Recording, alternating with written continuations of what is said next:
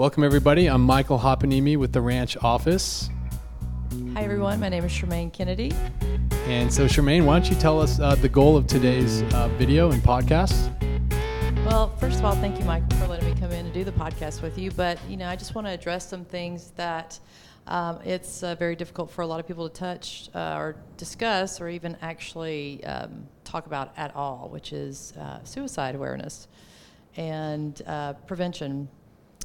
And not only that, but just mental illness. I think that a lot of people are just really scared to even touch it.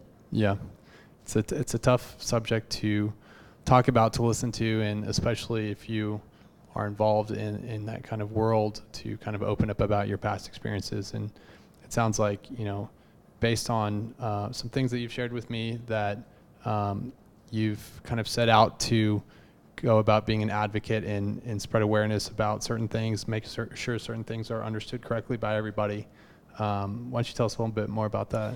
Absolutely. In April of 2015, I left to bring my kids to school and came home and found my fiance dead in the backyard, which is brutal. And it sounds brutal, but that's just the way it was. Yeah. Yeah.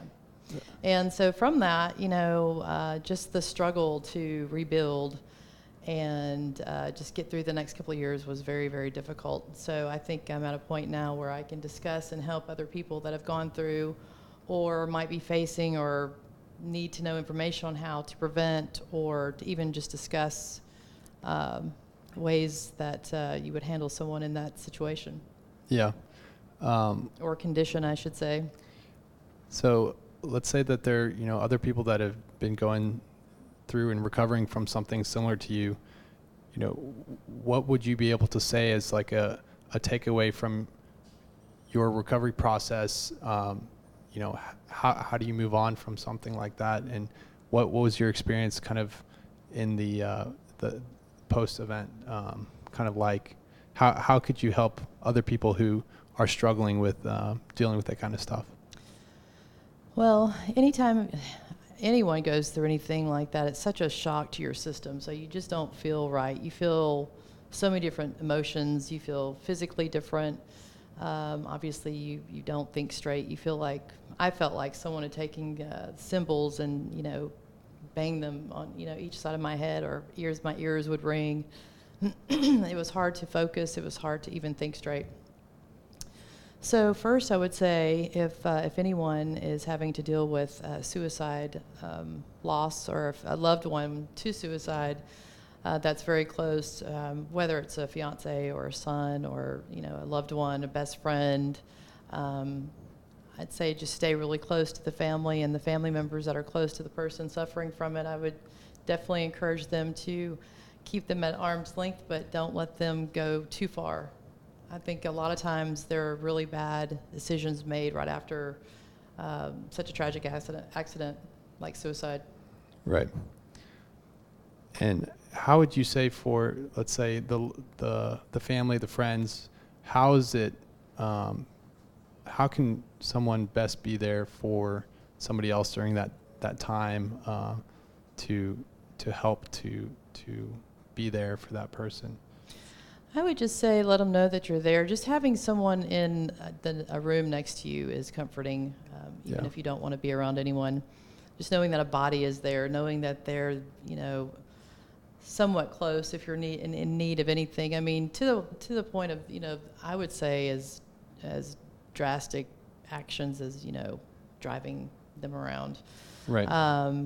Helping them make decisions, allowing them to talk about what they're going through, talk about their emotions without being fearful of not knowing what to say or how to respond. Just the freedom to speak is the first part of, a recovery, even that soon after a suicide, but just letting someone know that you're there without too much pressure or hovering over the person to make them feel like, they're just automatically different. Right. Yeah. You've also talked about a stigma that you said people who have experienced tragedy like this will face. Can you talk more about what that is like, how that has affected you, and how you want to basically clear it up for everybody out there who doesn't understand. Sure. It's unfortunate, but I don't know if it's something that the person like myself was going through, or if, a lot of times people just don't know what to say. Everyone's still in shock. It is such a shock when someone takes their life. There's just really no words that are comforting. So sometimes people either stay away. After a period of time, there's always people who want something to talk about, and that's Right. pretty interesting, whether it's in their workspace or just at the local bar. But a lot of times people just automatically stop talking when you come around, so you feel like, oh, they're talking about you. Or sometimes people don't know what to say at all, and they don't want to talk to you or can't talk to you. Right. Whereas before they were friends and it was always great to see them, or they were happy to see you, and now this has happened, and the relationship hasn't, it's not gone. It's just not the way it was. Right. So it's very difficult to help other people understand that it's okay to not be afraid to approach the person, and definitely don't, run away, because you do feel like all of a sudden, even though you didn't do anything wrong, or I didn't do anything wrong, you feel like you're responsible in some fashion. Right. Especially when it's that close to home. So you can see how that might make it hard for people to want to open up about it when meeting, new coworkers, new friends, new people, and potentially, new relationships. So how would you suggest, or would you suggest at all, to be expressive of that kind of stuff early on? What has your experience been with that? And that's a good question. It's not something that anybody wants to discuss, really. I mean, because it's just such a devastating, thing that when someone, I feel like, innately we are made to fight for our lives and want to live. So when that happens, people are it's just such a unusual feeling. As far as friends go, typically if I'm meeting new people in the workspace, I keep everything businesslike until you reach a level of comfort. And if they start asking, then you can, start talking about it. Typically I wouldn't, but if I were to date someone, I felt, in several occasions, I felt very responsible to let them know that's something that I had gone through. And I almost feel like if I didn't, then I would have been keeping something, almost lying, because it's a difficult situation to deal with. Right. It's something that I will always have to deal with. I don't think it's going to affect me in a horrible way in every relationship, but I think some people think that it will. Yeah. Are there things that people misunderstand? Anything that you want to set straight, so to speak, as far as, how people may perceive somebody who's gone through this tragedy, what it's like recovering from this? I know your whole goal is to kind of raise awareness for, that it's that life, can go on, and I know you have some goals for helping these people. So I'm just curious as to what is your kind of main goal if you could reach people? What would be your message? Well, I feel a lot of times we're labeled, and I don't like the label that comes with being a suicide victim or a suicide survivor. I don't feel like I'm either one. I'm just someone that experienced something very tragic. I'd say as a message to reach out and talk. There's a hotline, suicide number. There's, people that are there to talk. But, ultimately, I don't think when people are thinking about taking their lives, they're in their right mind. I just don't think it's possible.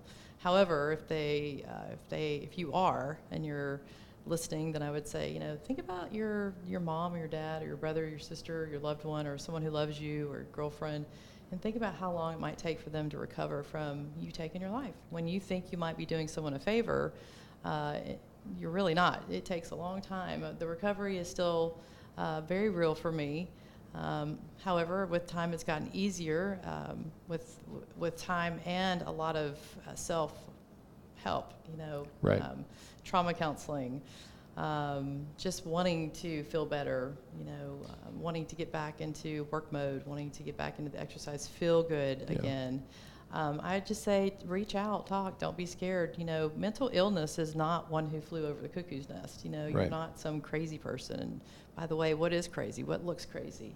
What we put crazy on isn't crazy, Yeah.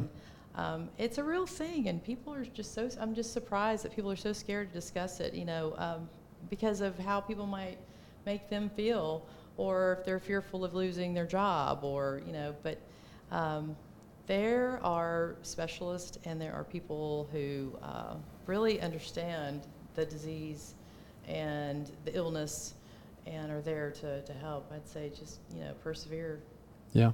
So I know that you've kind of taken it upon yourself to implement what's helped you into your career now. So why don't you tell us more about what you're doing, with your career? Well, I was a chef for over 20 years, a nutritional chef. I cooked for a lot of professional athletes, and then started, after I shut my business down, went into sales. Sure. And then all of this happened. I've kind of skipped around to kind of just find my niche again, and I think I found myself in CBD, Okay. CBD oil. When I started taking, or when I was introduced to it, someone approached me and said, this is helping people with suicide tendencies or depression or anxiety. I'm like, wow, okay, sign me up.